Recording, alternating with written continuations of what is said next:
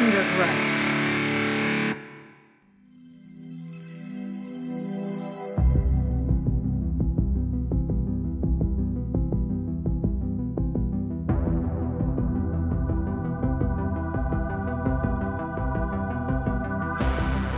I almost feel like for this episode, it's actually appropriate that we're on the phone, and that there may be technical difficulties because of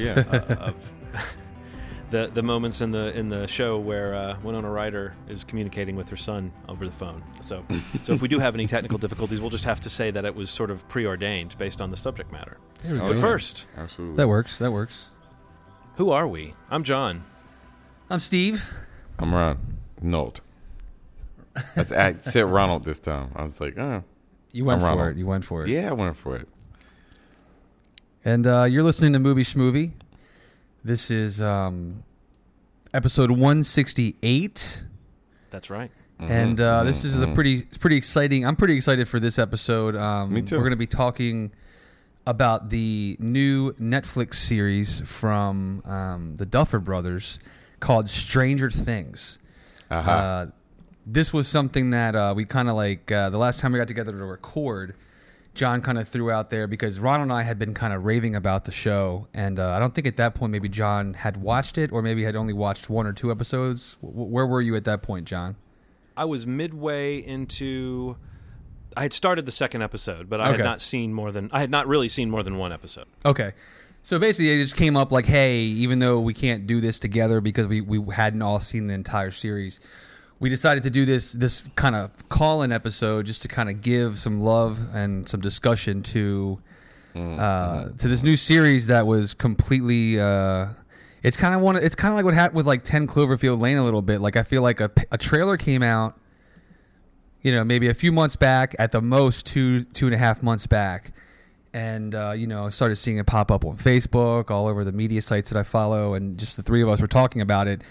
For this new series, like Winona Ryder's in it, and really, I mean, the only other name that most people recognize was maybe Matthew Modine. A cast of pretty much unknown kids, and just a vibe that just seemed to mix the best parts of what somebody would probably, like what most people are comparing, like a Steven Spielberg directed, a Stephen King novel. Which is almost like, why did that not happen? Yeah, but at least we got to kind of dip into this alternate universe where that did happen. And, right from the font choice on down, every detail was very, very clearly engineered to sort of trigger that nostalgia response for both those creators and their type of content. And I've heard people mentioning Poltergeist and Stand By Me and Firestarter and various different permutations of that kind of aesthetic.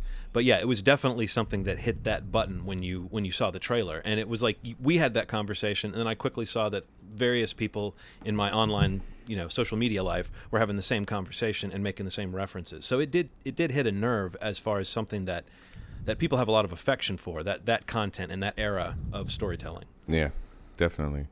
I think what's even more interesting is speaking positively about Netflix. I think that this is the first release that they've had. I mean, I've watched a ton of their shows, like episodes. This is the first time I feel like the line between the cinematic world and the TV world have kind of been blurred, particularly since even like House of Cards and feel very episodic and purposefully TV show like. This is the first thing that they've released that's added some element that doesn't feel like that. It feels like I'm watching a movie every single time I'm watching an episode. And what that does is it makes the casual watcher with the movie nerd and everybody kind of come together and watch something that feels a little more niche than anything that Netflix has ever put out, besides, a sequel, like a continuation of a season of a show that got canceled before. Right, this is something a lot more legitimate to me, and it feels like a huge deal to me for those reasons.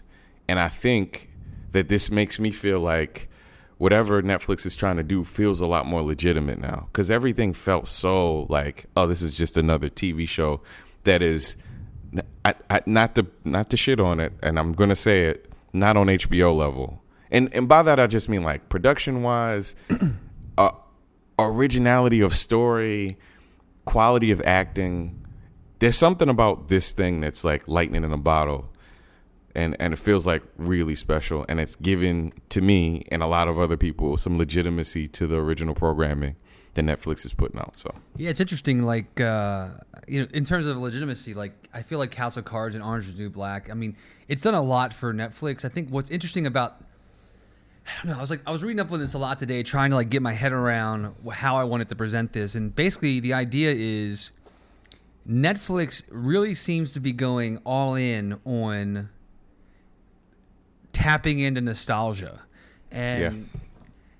but what's unique about Stranger Things is that they have managed to very successfully do it with this new original content that relies more on inspiration of the material, that people will reference, like the titles that we've already thrown out, and not so much on like adapting or continuing or rebooting or remaking like Netflix is done with shows like Arrested Development, like Wet Hot American Summer, like Fuller House, like they have the Gilmore Girls they just announced this week, they released the date for that, like where those are tapping into this like millennial generation XY nostalgia for these properties that they know and are familiar with. Stranger Things is like doing the same thing, but it's doing it by taking those ideas, those things that have inspired these filmmakers and really placing it inside of something truly original. Like, you know what I mean? Like, it's not something that was pre-existing. Like, it knows that we will make the comparisons, but it's set it all into this world that is not a reboot or not a remake. Like, it's a really interesting idea, and I think it's very successful at like hooking us. Like, when we talked about the trailer, the trailer's cool and the story looks cool and the idea, without really knowing much about it, just seems really cool. But nobody walks away from watching that first trailer, especially the target audience of these 18 to 35, 18 to 49, whatever you want to do with it, without saying like, holy crap, that's like, it feels like the Goonies, or it feels like E.T., or it feels like a Stephen King world, and that's like completely intentional, but there's nothing wrong with that when that's just inspiration and the property itself or like the content itself is really, truly original idea. It's an original story. Like, there's nothing, I don't know, I guess what I'm saying is I think it's really exciting to see Netflix produce something original that is, because they seem to have kind of gone all in on this like nostalgia thing, because a lot of these big properties that they have are just that. And it's just really kind of interesting to me that like they kind of took that and pivoted a little bit and just said, okay, like we're still hitting that group of people. We're still going for that audience, whether it's a pre-existing subscriber or somebody that they're hoping maybe subscribes to be able to watch this thing that reminds them of like every movie that they loved in the 80s, or of like we talk about the Amblin era type of movie or whatever it is. It's just really. Hey, we should do a whole episode where we talk about Amblin movies. We should. It's a good idea. Take note of that, John. Do you know what I'm saying though? Like it just I totally know what you're saying. It just feels like there's a very marked difference in this series from a lot of the other ones that, not so much House of Cards or like Orange is the New Black, but like the other ones that I mentioned previously that are ones that are either properties that they acquired and relaunched, or and they have other ones that they're doing in the near future. I think like Mystery Science Theater they're doing, and just to kind of that's that adaptation thing. And there's an article, really cool article I read. I think it was on Film School Rejects, just kind of breaking this all down about like the difference between inspiration and adaptation, and like how this movie or this series kind of hits that sweet spot of it being okay to wear your inspirations on your sleeve as a filmmaker or a content provider, whatever it is, as long as that's not all you're relying on. And that's like exactly what this thing does, is like it allows us to reference it and to feel it.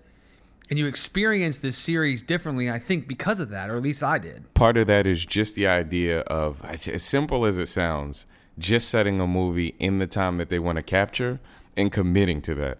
Because you know how we saw X-Men, the latest X-Men, it was set in the time period and it didn't feel like it was quite committing to it as much as it should have. No, it really was not. So I think the key to it is it seems like they just approached making a movie in the 80s, committing to the time, and just making a good story within that. And and as simple as that sounds, it's a hard fucking thing to do because it's easy to cut corners. It's really easy to cut corners when you're making things like that. You can make a couple of hairstyles. You can have some wide leg jeans and just call it a day. But this is so much more than that. That it's exciting. That's what it is. It's the commitment. It's like when you watch Goonies is good because it's authentic and in the time that it's set in, on top of everybody just being great. So if you take that sort of approach to, like, it's almost like they're in the 80s making the movie. If you commit to that level of just diving into the story and it just so happens to take place during this time, it can be fucking incredible. But there's like this thing that people are trying to do now where they're trying to capitalize on nostalgia, and it almost feels like, rather than homage, it feels like parody because they're not committing to it as much as they should. It feels like they're fucking with you a little bit.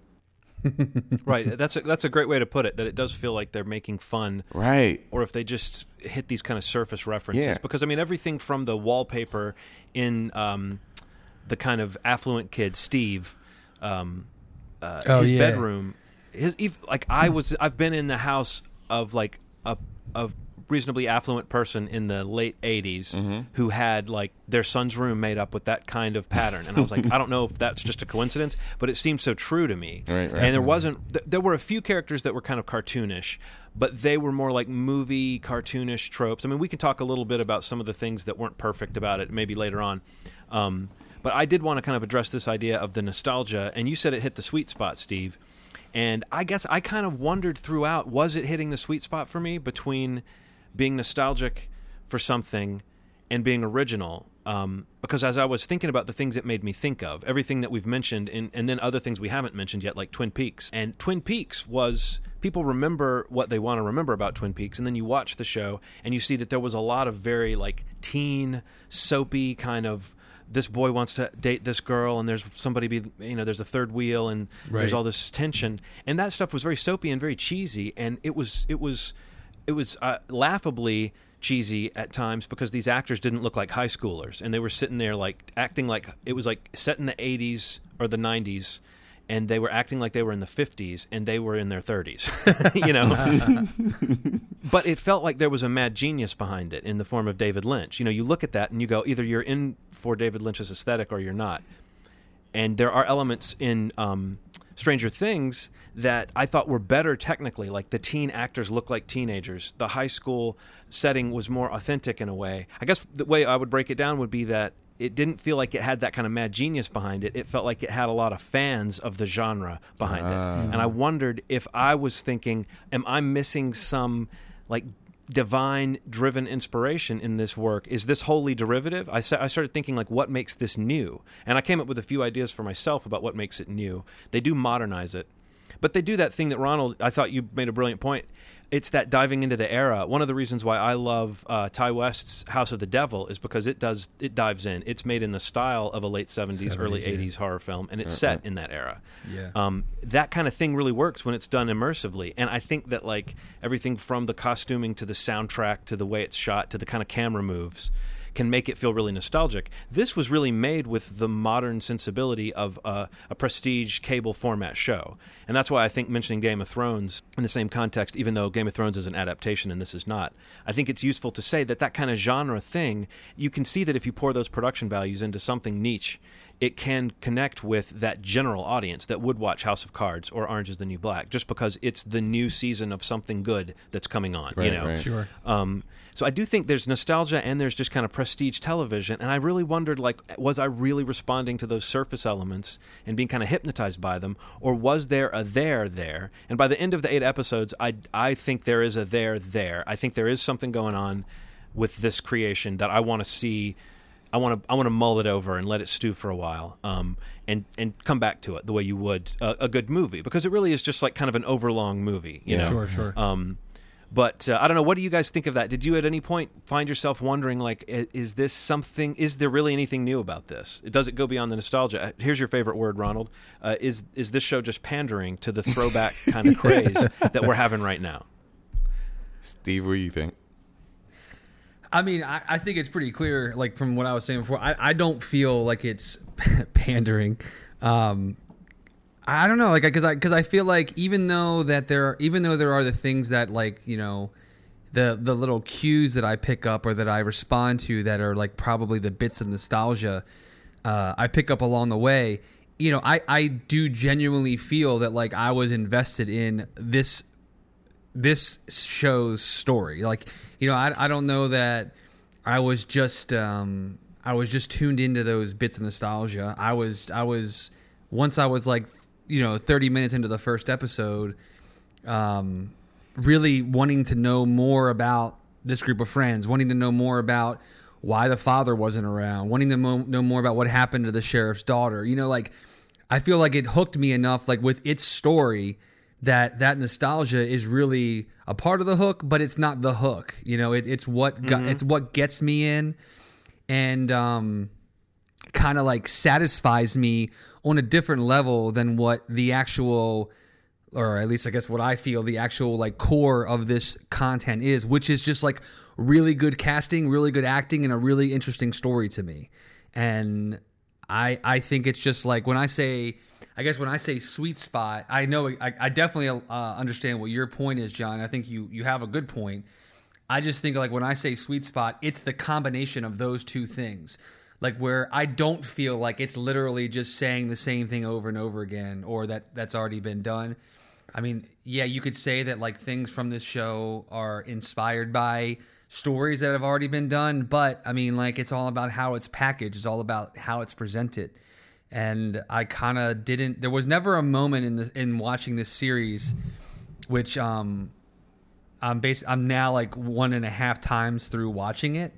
I just am so in on, like, just excited about, like, being excited about something, like, and, you know, I'm not refusing to acknowledge that a big part of it is, like, me feeling like, fuck, like, this is, like, the kind of shit that I used to always love watching as a kid. And you know, this is, like, a detail that we always kind of hit on, like, about kids and stuff like that. But thank God that, like, kids actually look like kids in this show. Yeah. Because absolutely, like, so much that comes out now, whether it's TV or movies, like, you know, and you were even, like, we talked about this recently, like, kids just don't look like they're not models anymore. You know, like, even, like, kids that I've liked in recent movies, they're, like, gorgeous children, you know? And, like, I love the idea of having kids cast in this movie that just look like kids. Like, they look like me, they look like you, like we did when we were kids, you know, or what I imagine we look like when we were kids. I don't know. I just think that, like, you know, that authenticity and, like, that, like, lack of, it's weird because it has, like, that awesome production value, and I agree with everything you guys said. Like, it does feel like a step up for Netflix in terms of, you know, like, the scope and the production of their series, especially one that's only 8 episodes. But I don't know. Like, at the end of the day, I don't feel like it does not have something to say. I feel like it absolutely has a story, and I think that these brothers have. That they definitely have something else in store for what the upside down is, and what the testing, you know, like, I feel like there's just so much more to it, and it's just like tapping into that. And I hope, you know, I don't know, I hope it gets picked up for another season or two. Well, I like that they're suggesting that they are mulling it over in a sense of letting it breathe, I think is what the Netflix chief said about it, that he wants to let it breathe a little, which I think is just saying, let's enjoy this moment where it's the new big conversation that we're having. Uh-huh. But I think a second season has to address certain questions that they just have to address, like these child actors are going to age up. You wouldn't want to see them just prolong the same themes that they introduced in this. I agree with you, Steve. There's a suggestion of a larger, I hate to use the word larger mythology, because it's something new, and we're saying it's something original and new, and then we're going to turn around and turn it into a franchise within 5 seconds. You know, It's a shame. But Yeah. I like the idea of it sits there, and it's like a Stephen King book or a Steven Spielberg movie. It comes out, and it sits there for a while and gets to grow, and then you say they're doing more of it. Now, I bet they'll probably announce a second season pretty soon, and I think for our tastes, we'd like something roughly next year, just like we get with all these Netflix shows. As far as the nostalgia conversation, I wanted to kind of mention that up front so that we don't get bogged down in having to address that throughout. I want to talk about, like, maybe we can say we're done with the word nostalgia. Let's talk about what this show is and what it does, because it does have a modern sensibility in a lot of ways, and it is made with a lot of modern ideas. I think we're kind of assuming anyone who's listening to this has watched every episode or something, because we haven't done any job at all to explain what the show is to people who don't know what it is. Let's assume people know, and just talk about the things that we loved, the things that really worked for us. What was new? What did you love? I love rules. You know how I feel about rules of things that are dangerous and scary. And I like that as the story was kind of unpacking itself, there were no set rules, right? There were none. And the more you found out, the more it's obviously something supernatural possibly or something. That's all I really knew.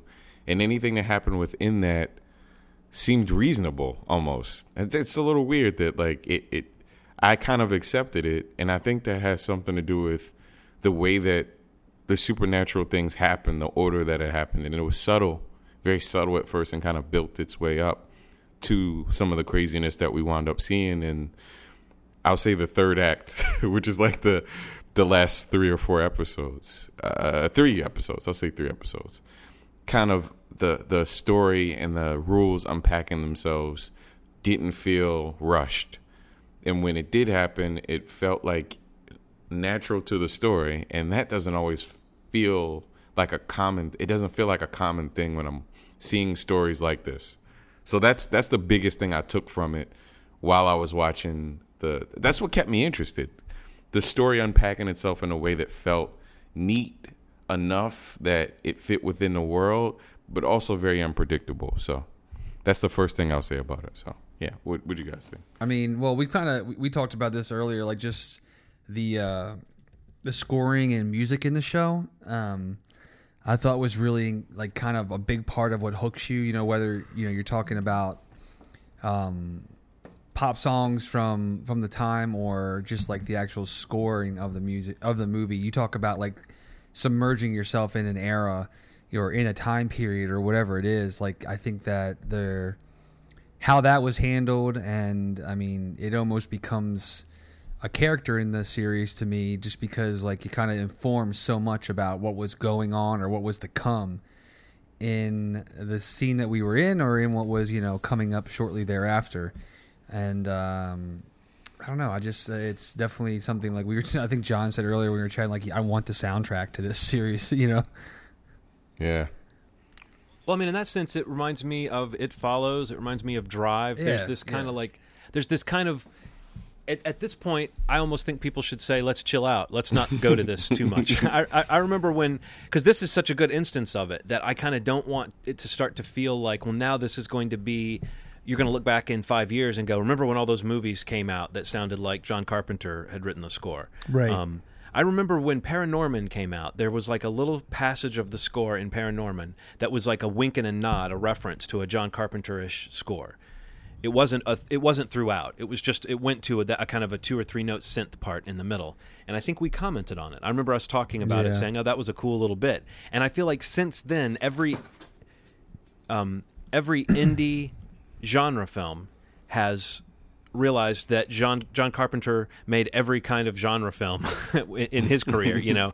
Outside of the score, though, I think that one of the elements that really worked for me, you mentioned the casting, Steve. Yeah. I want to say I should have I'm sure he's been in a million things and I just haven't noticed because he's that kind of character actor. But I think David Harbour as Chief, yes, Chief Hopper, it was a discovery. I wrote down in my notes, I'm in love with husky Harrison Ford. And no, I like that character. I thought they did a great job of establishing him. He felt like he was torn from the pages of a Stephen King book to me. I don't know if you've read much Stephen King, either of you guys, but it's exactly the kind of character that he would feature. Absolutely. A guy who's got his flaws kind of stamped all over him, but who you see throughout the story, he continually is heroic, and so heroic to the point where when he finally does make a decision that feels like a devil's bargain in the last episode, I was worried, like, oh no, is this going to be, is he going to really screw everything up by trying to make this deal? And I guess I never quite understood what his real plan was, but the show ends on such an ambiguous note with regards to the fate of Eleven, that I think there's room for his character to kind of redeem himself for kind of selling them out and telling the bad guys where they were. Right, right. But either way, I thought that was a great character, and I liked the way it unfolded throughout the show. Just like the way he was just constantly cold cocking people and stuff. I mean, it was it very much reminded me of that type of Harrison Ford hero who's going to try to bargain with somebody, but then is going to kind of smile and then knock them out. And I was kind of glad he didn't die a grisly death. This made me feel like character actors need more of a chance to prove themselves. It just felt like, man, this guy. Why wasn't he ever leading a show, or at least one of the main characters? He had so much depth and like pain in his eyes, and I was curious about his story. And like I said, as the story kind of unfolded, and you see why he is the way that he is, and why he left a bigger place to come to a smaller town. It all kind of fed into who he was, and it was kind of nuts that he was so competent. I was really expecting him to be like to drop the ball once or twice, but he was such a good person in a lot of ways. Yeah, and a good cop. And a good cop, and he just kind of played it by ear, and once it happened, he kind of adjusted from there, and that was something really cool about seeing him be like a father figure to everybody. It was really interesting. I just had never thought about anything like that until I saw a character like him kind of being strong for everybody. He was very seldom did he show his fear, but you can tell in his eyes that he was petrified of the things he was doing. But he felt like he had to, because he was such a good person and a good cop. He wanted to protect everybody in the town. That was incredible. And I don't think that I think that a lesser actor would have just kind of, pouted the whole time, or smirked, Yeah.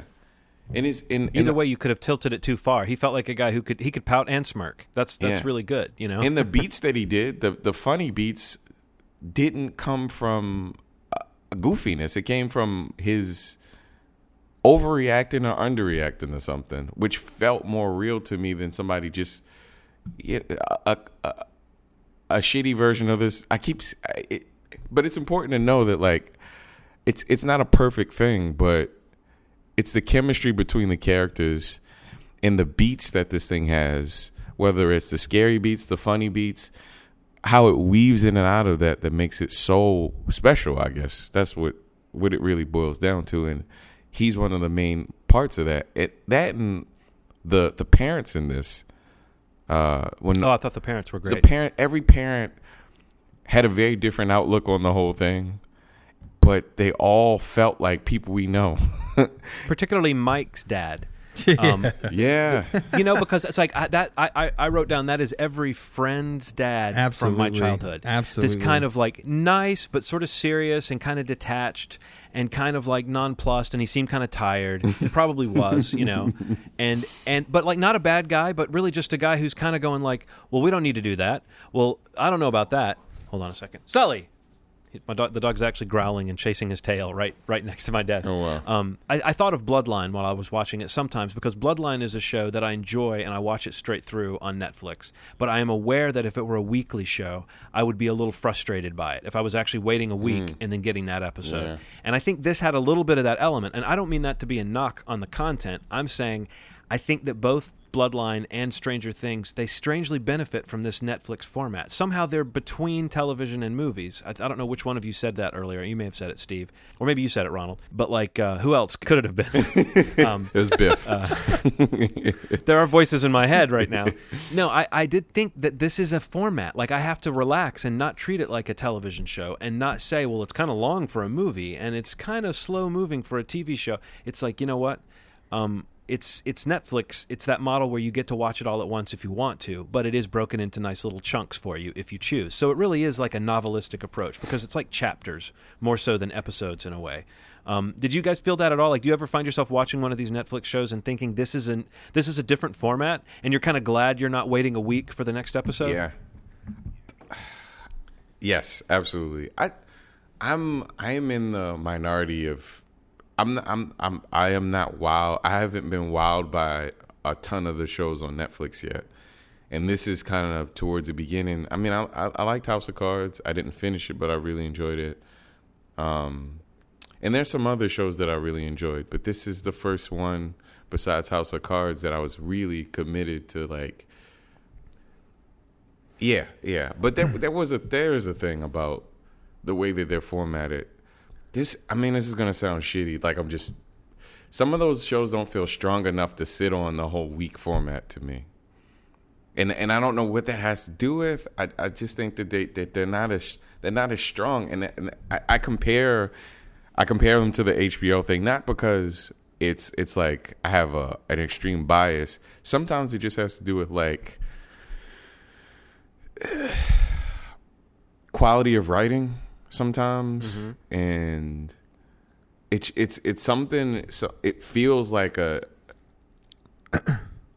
first version of something. It feels like we're experiencing a tentpole. We're experiencing this, like, thing that's happening kind of in front of our eyes. Like, if it just dropped in, like, this show came out in London and it came out 2 years ago, and I just watched it, I'd feel the same way about it. You know what I mean? Like, it's not like I'm coming into this with such an extreme bias that I can't appreciate them. It's just literally has to do with quality of shows that just hasn't translated quite as well with every single show that they put out. And some of it just has to do with the fact that it's in front of you and available, and there's a ton of them, so let's watch it. Well, I've always felt like House of Cards it had such strong production values, but it always felt to me like it was 3/4 of its way to being a great show. It did. And I always felt the same way about Orange is the New Black. I think Orange is the New Black does some really interesting things that no other show does, and as it has finished its most recent season, I think there is a thing that show can do that is specific to it. And even though it's rough around the edges, and I don't always get down with the tone of it, I think that it can get at certain things and have certain kind of character development at this point that I just don't see a lot of other people trying. So I give it credit. But Bloodline was the first Netflix show that, to me, made me say, okay, this show exists, and it feels like a Netflix show, and it feels like its own thing, and it doesn't feel like it's a second-rate version of what I would get on another network. It felt like its own thing. Right. And I think Stranger Things has that element to it as well. It feels like a type of content that would only get made for this model, where they're dumping a lot on you and you can kind of watch it at your own pace. But it's not something that has to bear up to the would an episode of Stranger Things generate so much ratings and so much suspense that people would watch the next week. I mean, I don't know. We have these ratings juggernauts like Game of Thrones and Walking Dead, and there are genre shows, to overuse that word as well, that do this. So it wouldn't be a surprise, but I think Stranger Things benefits from being on Netflix. What did you guys think of Winona Ryder in this? In the grand scheme of this series, I feel like if I was to point to maybe the weakest link of the series, like, I would probably say I feel like it might have been her. And even at that comment, like, I don't think that she is bad in the series or whatever. The only thing, I don't know, like, it feels like her character, and I guess maybe the way she plays it, is kind of until the last two episodes, and with the exception of maybe two scenes prior to that, it's kind of like a one-note character, and I think she kind of plays it pretty big. I don't know that really bothered me a ton, but I mean, like, when we're talking about, how great David Harbour was and the kids in the series and the other actors playing the parents, for being probably the biggest name in the series, and I don't know. I feel like I enjoyed her in the series. I thought she was fine. I just felt like that character, maybe I kind of wished I would have seen a little more of like her relationship with Jonathan, a little more, or just her, more about her as a mother, or what happened in her relationship to kind of make her kind of that way. It was interesting to see her kind of play like the most non-Winona Ryder character she's ever played, which was a good thing. I I don't know, like maybe with the exception of Girl Interrupted, I don't know that she's ever like kind of played this kind of role before. Just, you know, which is a good thing. This was turned up to 11 more or less the whole time. And I kind of split the difference in my head between thinking she's playing a person who's turned up to 11 all the time, and that's why they got this actress to do this. But I don't remember that she was never maybe the most subtle actress. Yeah. I liked a lot of the material she was given, and I liked the way she played some of that, but it did seem a bit much, especially in a show where you did have so many nuanced and subtle performances coming from other performers. Yeah. And in fact, I would say some of her best scenes are opposite Chief. Maybe it's because he provides such a different energy to her that she kind of bounces off of it. But I kind of what you said. I don't know that I would say she's bad. I just think she somehow decided. I mean, I think it's a combination of that's how Winona Ryder is, and she was playing something kind of extreme, and so she really went all in. And you want to admire an actor for doing that. But at some moments, it seemed like she was more all in than even was reasonable. I wondered if the directors wanted her to be like that, if they wanted her to like punch it up like that. I was thinking about that too as I was watching her, because her behavior is so much different than everybody else. And but I guess she has the most at stake, right? Like her son is missing, and I know a lot of moms that would have probably acted a little crazier than her, to be honest. Because sure. You know, when your world gets kind of turned upside down and you just don't know how you're going to act. And I guess the part that really kind of bothered me was like when she figured out how to communicate with the upside down world, that it just seemed to happen too fast.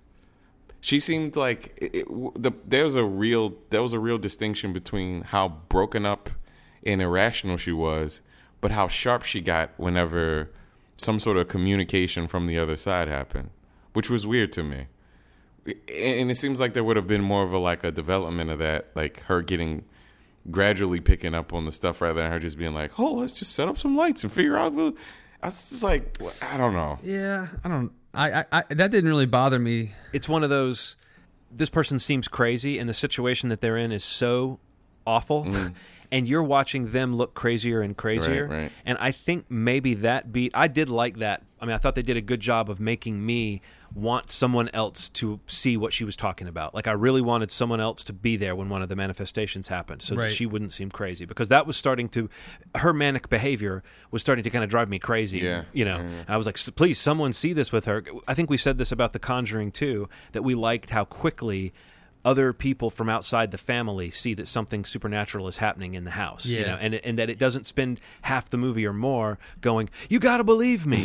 So I feel like we've kind of seen that before. So maybe that's something about the character that became kind of annoying, because what I found myself doing watching that was just thinking like, I guess I had forgotten how Winona Ryder's always been kind of whiny, and the character came off as sort of whiny.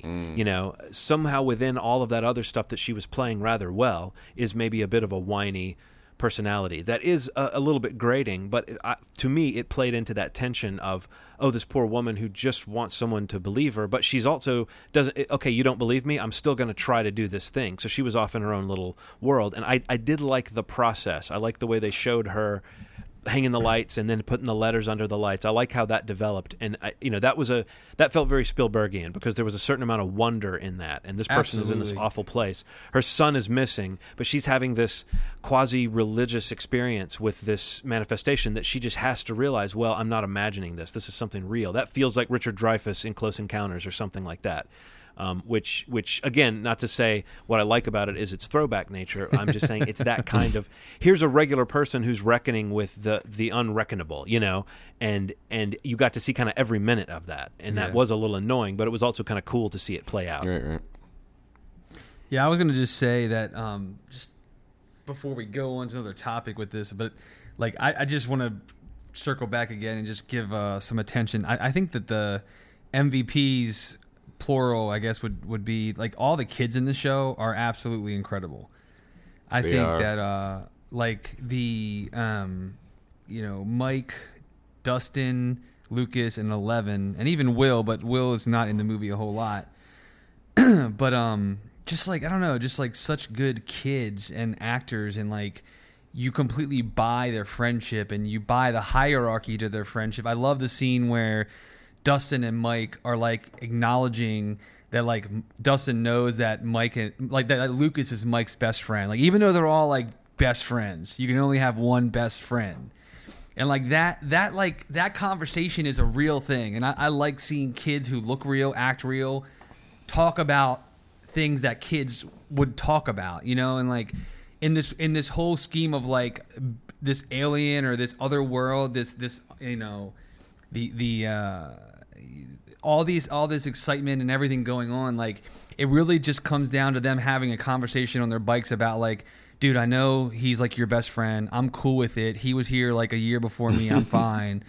You know, like you just need to know, like you need to know like why he's upset. Like he's just like jealous. You know, like don't forget that. Like you care. You know, I just love so much that like I bought every single thing those kids said, and especially like my MVP of the whole series, I would have to say is Dustin.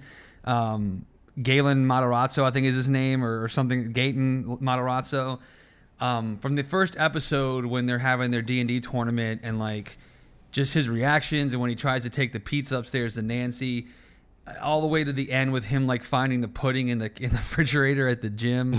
Like I just think that kid was like incredible, and that character is just such a great balance of everything that you as a viewer of the series like kind of goes through and experiences. Like he's smart, he's funny, he's honest, you know, he's kind of on the edge of like wearing like, I guess for what that time, like maybe some ironic t-shirts if you notice some of them, and like yeah, I just love that, and I buy it 100%, and I don't know. I just love how smart he was. Like, you know, like each character kind of has their own like strength and whatnot. But like, I love the whole scene with them talking about the compasses, and I love him calling the science teacher at 10 o'clock at night and like asking him about, you know, how to make a deprivation tank, and like, why are you keeping this curiosity door locked? Like, I fucking love that whole scene, and I think that kid was that actor who played Dustin was just incredible. And it's fun. I was reading something with the I forget which Duffer brother it was, but they were talking like when John mentioned earlier, like, you know, whatever happens with seasons 2, 3, whatever goes on with the series, like, you know, these kids age, and if it follows them, which they have acknowledged that like it would follow on with this story in some way if they do get picked up. Like something interesting I read was that actor that is it Gaten or Gatton Matarazzo who plays Dustin, that I guess when they went back to do like the ADR work after, you know, production wrap, like that he had aged already enough that he couldn't do any of the voice work after the fact. Like they had to keep all of his, you know, original, you know, takes and recordings because like his voice had changed and he had changed. And if you look at some of the like recent press and promo photos, like, you know, these kids are getting older. It's kind of cool, like to think like that. But it also does make it interesting, like depending on how long they wait to make these series, how will that work into, you know, into what the story is or where the story's happening, or, you know, what the whole thing's about. But I don't know. I just wanted to say the kids. I mean, the kids. Like I love all the kids in this movie, and I know we're not supposed to say nostalgia or anything like that, but I'm sorry. That's John. the N word. Oh, wait. I really think it's kids getting around on their bikes. Oh, my God. It's so true. Because these kids are just out on little adventures all the time. I mean, I wonder if the actors had fun having an 80s childhood for a few months. God, yeah. And I don't know that I've seen their faces before. I think I've seen, is it Finn, what's his name? Yeah. Finn Wolfhard? Is that his name? It's a great name. I mean, come on. Holy shit, if that's is it Finn Wolfhard? I think so. That's what it's listed as. I don't know if it's like yeah, his Finn real... Wolfhard as Mike. I think I've seen him before, and maybe rightly so. He was probably cast at 4 with a name like Finn Wolfhard. But other than that, they were all new faces to me. And that really added to it. I thought the kid who played Lucas was really interesting. I thought that character was written to be like 2 or 3 different types of kids kind of at once, and it that kind of points to that sophistication that we're talking about, because he's kind of the wrong-headed one and kind of the one who's the most jealous and the most, we can't let this new person in on our thing when they start hanging out with Eleven. But he also later is, once he switches into, no, I'm on board, he goes off on like a secret mission and gets up in a tree with his binoculars and everything. I mean, that shit is so fun and so cool. And I do hope they don't lose that feel if they do a second season and these are now teenagers, because I don't think I was as interested in Jonathan and Nancy walking around talking about their philosophies. That stuff kind of dragged for me a little bit. I thought the actors were good, but I think they were playing people at an annoying stage of life, and I think they played it well. I was reading an interesting, it was a interview with the Duffer Brothers speaking about Finn Wolfhard. This production, it almost seems like every movie these days or TV series shoots in Atlanta, in Georgia. And apparently they went through thousands of kids in auditions for the four kid roles. And when they were casting Mike, they were basically saying that when Cary Fukunaga was on as the director for It still, that this kid Finn had auditioned for Stranger Things and It at the same time, and that they were basically going back and forth trying to see who could cast him first. And initially he had gotten cast in It, and it didn't look like the scheduling was going to line up for him to be able to do Stranger Things. But then when Cary Fukunaga dropped out, he was able to then do Stranger Things. Well, in a nice circumstantial, moment of, I don't know, whatever you want to call this, when the new director came back on for It, who's the guy who did it's Andres Machete, he since Stranger Things had already started and they started to recast It, he still got cast for the same role in It. So he's able to do Stranger Things, and he's playing Richie in the It remake that comes out next year. Which in that It remake is taking place in what was Derry of the 50s in the book and the TV series that we've seen. I think they've moved it up to the 80s, so he's going to be playing Richie in the It remake that also takes place in a small town in the 80s with a bunch of kids. So I'm very anxious to see how that turns out also. So not only is his name the coolest name since Scoot McNairy, but he's got a niche already. This kid is killing it right now. He is, man. He's better at the 80s than I was. It's just cool how that it's a cool story to be oh yeah, we're shooting this movie down there that's it's similar, in tone in some ways. I'm sure it is much more, I guess, of a horror, scary film, especially the way it looks like they're going with this remake. But it's kind of cool. This kid was going for these big properties and was I can only do one, and then it's oh nope, it works out. So you can now do both of them. I want to mention before we stop talking about the actors or the characters, I want to mention the character of Steve and say that I thought that was an interesting path to take with the character, that in the end, the fact that he wasn't a total shit was actually kind of a cool twist. Right.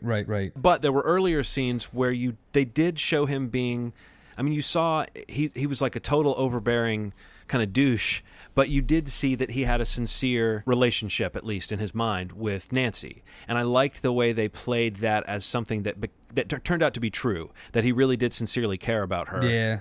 He was definitely a cool character.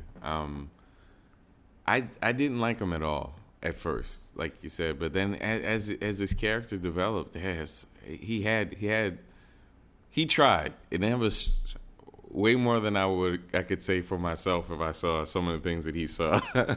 What did you guys make of Chief's decision at the end? What was he doing? Are we supposed to think that Eleven is manifesting out in the woods or something? Was that just a hint, or did you feel like you understood what that meant? Yeah, I kind of feel like whatever the deal he made was, when they were kind of being held at the laboratory. I think him making that deal, whatever it was, I'm sure we will find out more about it. But how he gets picked up when he leaves the hospital in that government vehicle, and I think he knows more than we do in terms of what 11 is and what actually happened to her, or what can and cannot happen to her. So yeah, I do think that that he has some sort of deal that he made where he's a little he's tuned into like the fact that I think the 11 is not gone.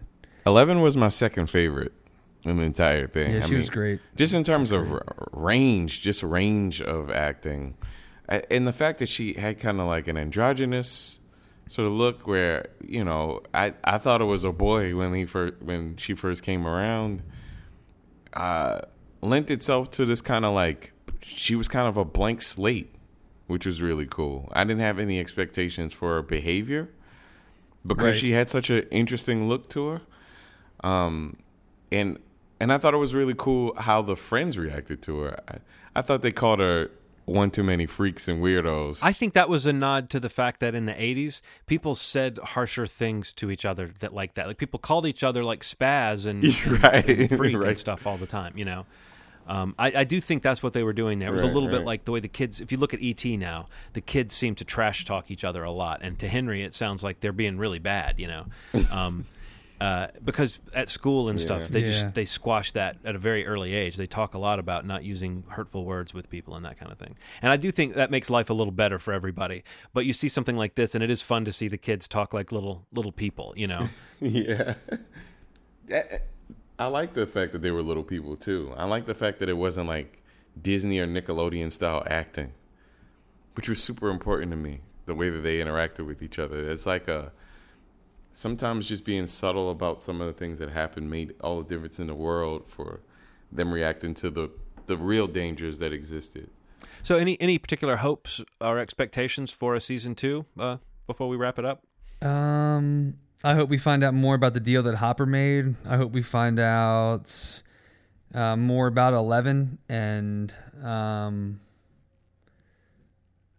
guess where 1 through 10 are. Oh, yeah. And or what 1 through 10 were, and you know, that whole like testing, that whole, you know, failed attempt to spy on the Soviets, and like this astral plane between this world and the upside down that they call it. Like I think, you know, I'm sure these guys have an idea of what that could look like and what that could be.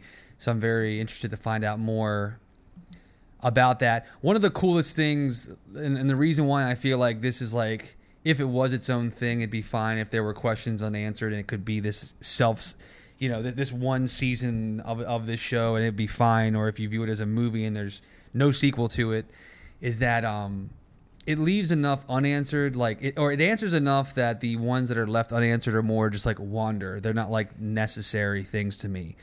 And I love the part at the end when the kids are basically like, I can't remember the exact quotes, but like there's a meme going around about it. Like, you know, they basically start the kids are like questioning those outstanding things themselves when they talk about, you know, like a Dungeons and Dragons game, you know, campaign. They're talking about like, well, what about the knight? What about the princess? And like, you know, it's referring to like these questions that we have about the characters, like about Jonathan, about Nancy, you know, about Will coming back, and we see something, you know, special happen to Will at the end. I just like the idea that there was like a moment where they were like being able to tie those things together, because like that, you know, the what these kids like tied to this experience was, you know, these Dungeons and Dragons campaigns that they were spending 10 hours playing that bookended this season of this series. And it's just kind of cool, like, to say, like, you know, there is this lost knight. There is this, like, you know, confused princess. I don't know the exact words that they said, but there was like 2 or 3 things that each kid kind of goes around like almost sarcastically or like dramatically saying it, you know, as if it was a part of a campaign, and they're just like saying it as like they're being excited about this. But in terms of our story and when you say like, what do you expect or what are you looking forward to, like basically those bullet points that they like list down right there, like that's a lot of what I'm looking forward to.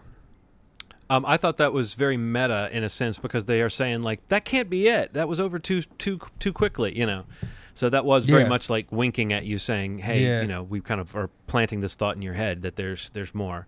But I also thought if that is the bookend, that's a great way to end this tale, is to say, well, Will was changed by the experience, something he's never going to be the same again, and these friends are still going to be the friends they were, Right. and they're still like, and the notion of Mike keeping the kind of the door open for Eleven to return as much as possible. I thought that all those little notes needed to be there. But if we never got any more, I know I'm always fond of saying that about things. If we never got any more than this, but if this was it, it would be a nice little thing to return to. And my prediction for season 2 would just be that Netflix spends more money on the effects, because the creature looked a hell of a lot scarier in the dark, and Mike's fall at the quarry it was cool, but it could have looked better. But outside of those moments, I thought they did a good job of hitting that, you know, that there was a TV scope to some of the effects, but they did a good job of deploying it well. And before I saw him in the light of the classroom and he looked a little cheap, I thought the creature was just a cool monster to have, and the way it developed your understanding of what it was doing, and how we still don't know what the mechanics behind that are, or what created this thing. I would also like to see more of Matthew Modine's character. I was pretty underwhelmed by his eventual fate, and I don't know that it was very clear, and that felt to me like a little bit of a missed opportunity at the end to give his character a really solid fate. But yeah, I'm just looking forward to seeing what they do with this now that Netflix knows how much people responded to it. It'll be that classic sort of, you know, sophomore effort where everybody comes back a little more energized because people like it. And that's also where a lot of shows fall apart, is when they have to come back. I mean, True Detective most recently. Would you be mad if it were a totally different story next season? I would be mad if some of those threads that Steve mentioned didn't get picked up. Like, I want to know more about Hopper. I want to know more about what happened to Will. I want to know more about Eleven. But it doesn't have to be the same type of story, and it doesn't have to be centered on the same town or the same people. I just want those elements to be part of it. Yeah, I'm excited. I mean, I can't wait. That's the one thing, is like, you know, you take these things in so quickly. It's just like, damn, now I have to wait a year. But that's how spoiled we are, that, you know, you don't have to wait 5 years between movie sequels, or 3 years before movie sequels. You have like Netflix pumping out these seasons every year or so. I'm looking forward to whatever Netflix is going to be coming out with. The Get Down's the next thing, right? So I'm pretty excited about that. So Yeah. supposed to be the most expensive TV show they've ever funded. It's going to be interesting. Yeah, I'm always so curious about what they spend on these shows, because, you know, I don't know. I'm always so interested in like budget for like movies and series and things like that. I sent you guys an article that says that the Get Down supposedly was $10 million an episode, which I saw that. Sounds nuts. I don't know, man. That Looks sounds like it. insane. It looks expensive. It doesn't look $10 million. I mean, but it does look expensive though. Right. I don't know. I just closing thoughts. I love this series. I actually think it's probably one of, if not my favorite Netflix series. The only other ones that probably would, I love Bloodline more the first season than the second, and I really liked, even though it's docu series, I love Making a Murderer, but just everything hits for me with this series, and to the point that like I'm already rewatching it just to pick up on. Like, it's kind of like, I was kind of alluding to it last night, texting you guys, like I kind of wanted to get together and talk about this in person, because I'm kind of geeking out over it. Yeah. And it's kind of like reaching a crescendo for me, like where I'm like looking at all these screen caps and like trying to like piece together these like Reddit threads. I'm just like, I'm kind of going down this rabbit hole, and I'm just like, you know, I don't do that for TV series really that much, so it's kind of like an exciting thing to be so into a show.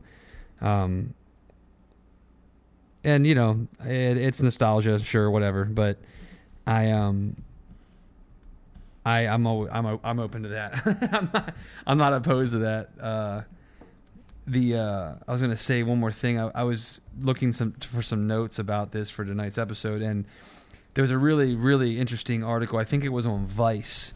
It was about Stranger Things, but the author of the writer was basically saying that we as humans inhabit 3 parallel worlds over the course of our lives, and he basically broke it down into like childhood, teens, and adults.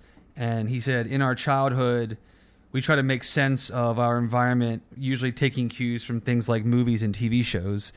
And as a teen, we basically make it our job to ape our peers or to, mimic what we see around us. And as an adult, we improvise with whatever's left of both of those things, which is what an adult calls nostalgia. Oh, and wow. I thought like the way they broke that down was like perfectly said. And, and I think that's like we talked about at the beginning of the episode, like Netflix's, all in approach to like trying to tap into that. Whether it's an adaptation or like a new property or, things that are just taking influence from something. But I think with me, the way I've been responding and affected by this show, it's absolutely that breakdown. Like you talk about the references of every movie that people are talking about when they talk about this series.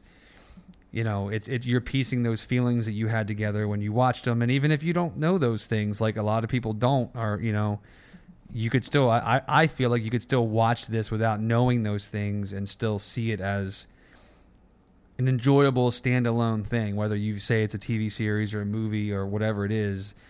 It's one of the better things I've seen, on Netflix or really anywhere this year.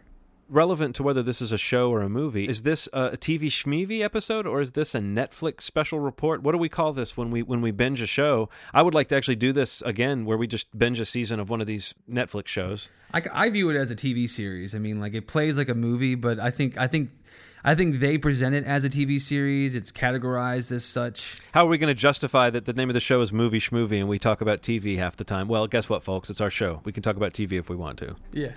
We do what we want. All right, well, do you guys have anything else to add before we dip out of here? No. Poor Barb. Poor Barb. Poor Barb. All right, cool. Well, this has been another episode of Movie Schmoovie, but TV Schmeevy.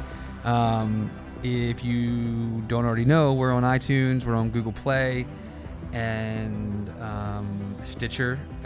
Basically any other type of iTunes-related type podcast audio format you can think of, we're probably there. So please subscribe, please rate us, like us, share us. And even if you don't want to do that, just tell your friends about us. Maybe they'll check us out and do any of those things I just mentioned, because it would be appreciated. And we will talk to you guys soon. And as always, you've made our day. Take care. Bye.